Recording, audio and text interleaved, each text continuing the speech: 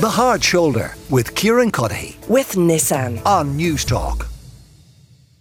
Now, the USC, I mentioned there, introduced 13 years ago as a temporary measure. Well, so we all seem to recollect, though. Pat Kenny did ask Paschal Donohoe, Minister for Public Expenditure and Reform, very recently about his response to calls for the USC to be scrapped. Take a listen. The reason why I would take great care with any such decision like that is because so much of the tax that we are now collecting in the time ahead, particularly on corporate tax, we believe with good cause could also decline or go away. So the Department of Finance have evaluated that around €11 billion of the corporate tax that we are collecting is temporary, is related to the very high level of corporate profitability that exists within the global economy at the moment. And Pat, the very last thing I would ever want to see happen to our country, and I'd never want to be involved in such a decision myself, is to remove a tax when times are good, but then have to bring it back when times get hard. Yeah, that was Paschal Donohoe speaking to Pat last week. Pat also put it to him about the temporary nature of it. And for what it's worth, Paschal Donohoe said that he never claimed it was a temporary measure. Of course, he wasn't in the Department of Finance when it was introduced. Anyway, Verona Murphy is with me, Independent TD for Wexford. Verona, should we get rid of the USC? Good evening, Kieran. Well, I think, it's whatever suits them at the time, because if you look at Fine Gael's website and their manifesto for 2020, and I can quote it verbatim, as more jobs are created, we will ensure work pays more than welfare, and that hard work and entrepreneurship are better rewarded. And by the end of 2020, we will abolish the USC as part of a long-term economic plan. Very different from what his answer was to Pat Kenny. I think the reality is what most people want to see, regardless of how their tax is paid, is value for money. And I think we've had election manifesto on promise since it was introduced in 2011, particularly by Fine Gael, that this would be abolished. I can give you a list here. I wouldn't bore your listeners, but what I can give you more so is a list of wastage that neither of these parties in government have addressed, and it is mind-boggling. I'm a member of the Public Accounts Committee, Kieran, and week on week we interview SecGens who come in to try and defend their budgets and look for more. But that in itself is quite frustrating because answers are not forthcoming. But let me just give you an instance of some of the wastage that goes unaccountable, where nobody holds their hand up, nobody is responsible, and it's just ongoing. In the HSE spent 80 million during COVID on ventilators that were no procurement was carried out on the companies that the money was paid to, and the ventilators subsequently arrived in Ireland and weren't able to be used because we had a different system. On board Pleanála have taken legal action and undertaken to defend judicial reviews to the tune of millions, of which they then conceded. The HSE Children's Hospital, we have no idea where it's going to end up, unfortunately for the taxpayer. At this point in time, we're being told that capital infrastructure projects around the country are going to suffer because of the overspend. At no stage has the Public Accounts Committee been able to ascertain a final figure for the completion of the Children's Hospital. This one is mind-boggling. The Department of Transport, 3 combined projects, Metro North, Metro West and DART Interconnector, 150 million completely wasted. Nobody in the Department of Transport, in TII, in the NTA, have actually disputed this figure, but neither have any of them taken on responsibility. So, Verona, is it your contention then, because the obvious question when people suggest you abolish it is, well, where do you make up the shortfall? You think you can make up the shortfall by less waste, is that it? If we were to address the waste, because of the fact that government is flush with money, there is absolutely no accountability. Absolutely none. And I can go on and I can quote several figures. For instance, we have a high density planning policy.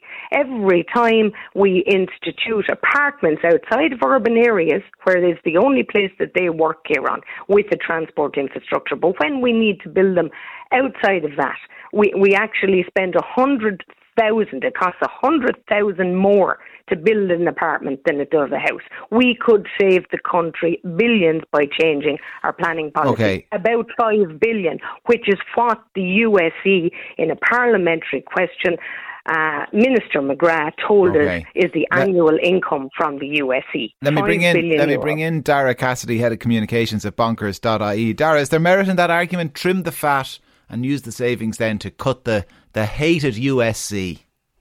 Yes and no. I'd agree with most of what Verona is saying, and I totally agree with the issue around government waste. There's a huge amount of government waste, which is absolutely shocking, and we could be here all afternoon talking it through. But just as to whether or not we should abolish the USC, it's not necessarily a simple yes or no. I think it's a little bit more nuanced, which I'll just quickly go through. It was brought in initially pretty much to replace the income levy and the health levy, although it was probably brought in at a higher level. So when we think of it as this surcharge, this brand new tax that we should get rid of, in many ways, a lot of it was actually replacing other taxes that were there.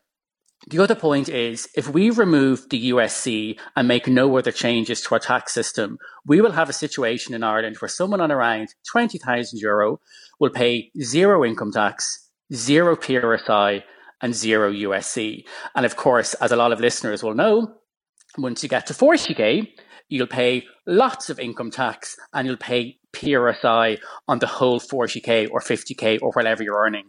So we'll go from a situation where you're too poor to pay a cent of income tax to contribute towards the running of the country on 20k, but you're rich enough to pay the top rate of tax at 40k, which I just think is absolutely insane.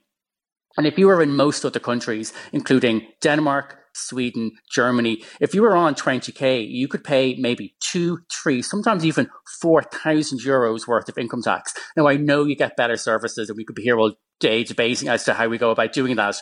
But removing the USC as is would lead to a situation, as I said, where you would be paying no tax at all in incomes of up to 20,000, and the middle class will be burdened with, will be left with the burden. And I just think that is unsustainable. And if I were in government, I find myself thinking this a lot and saying this to myself a lot lately. But what I would do is I'd merge the USC and the PRSI, because the USC is just toxic. It has a toxic association with this. Perhaps increase the rate ever so slightly to 5%. Call it something else. Call it maybe social security, but then make everyone contribute to that. So whatever about not paying tax on lower levels of income, I do firmly believe, as they do in Sweden, Denmark, all those other countries, Germany, everyone should contribute towards their own social security on even moderate incomes. Verona, your suggestion is effectively to narrow the tax base, isn't it? Is that not what economists say is an awful thing to do when things are going well? Narrow the tax base, because then you've got to expand it in the bad times.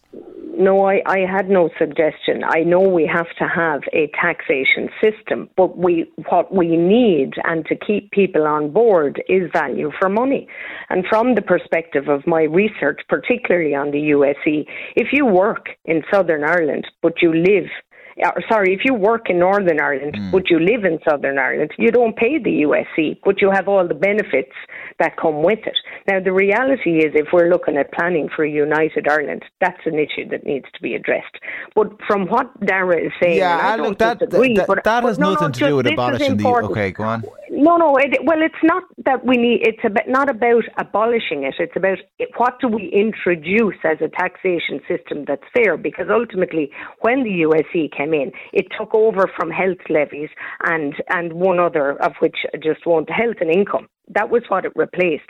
But the reality is that at that time, we had a 12 billion input to the health service. We now have 26.5 billion.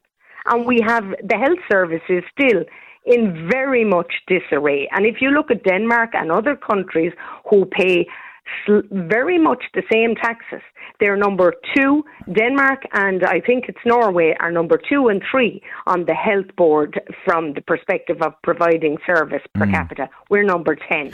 So this is not about more money, Kieran.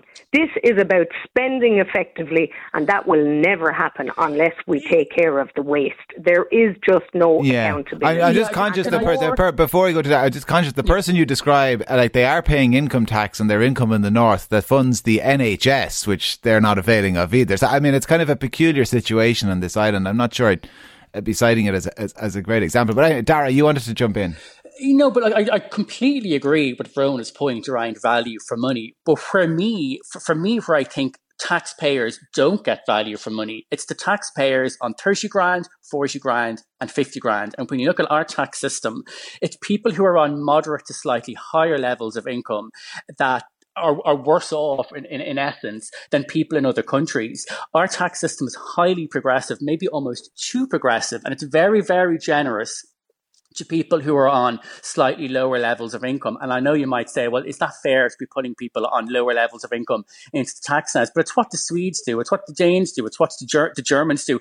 Rather than getting rid of the USC in its entirety, although like I said, my preference would be to merge it with the PRSI and then taxes on all incomes, would be to increase the cut-off rate. So I think that cut-off rate at 40,000 comes in too soon. It should go up to 50,000, like Leo Varadkar and Fine Gael have been promising for 10 years and have gotten absolutely nowhere.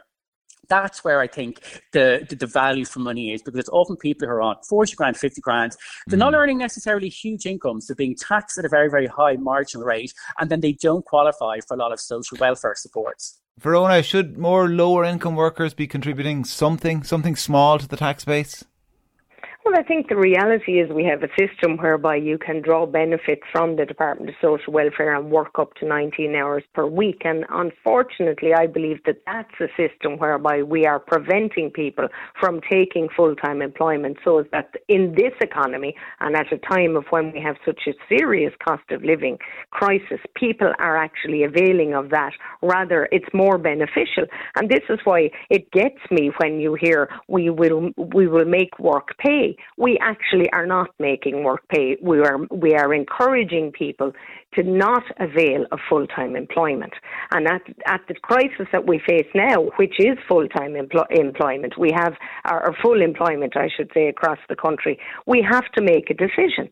And that is to make work pay. And I think we have to renegotiate what was instituted in a very different time. And my recollection, I was working hard at the time, that when it was brought in, it was a temporary measure at the height of an economic crisis. And it has not been revised, even though we live in very different times. Verona Murphy, Independent TD for Wexford and Daragh Cassidy, Head of Communications at Bonkers.ie. Thank you both very much. The Hard Shoulder with Kieran with Nissan. Weekdays from 4 on News Talk.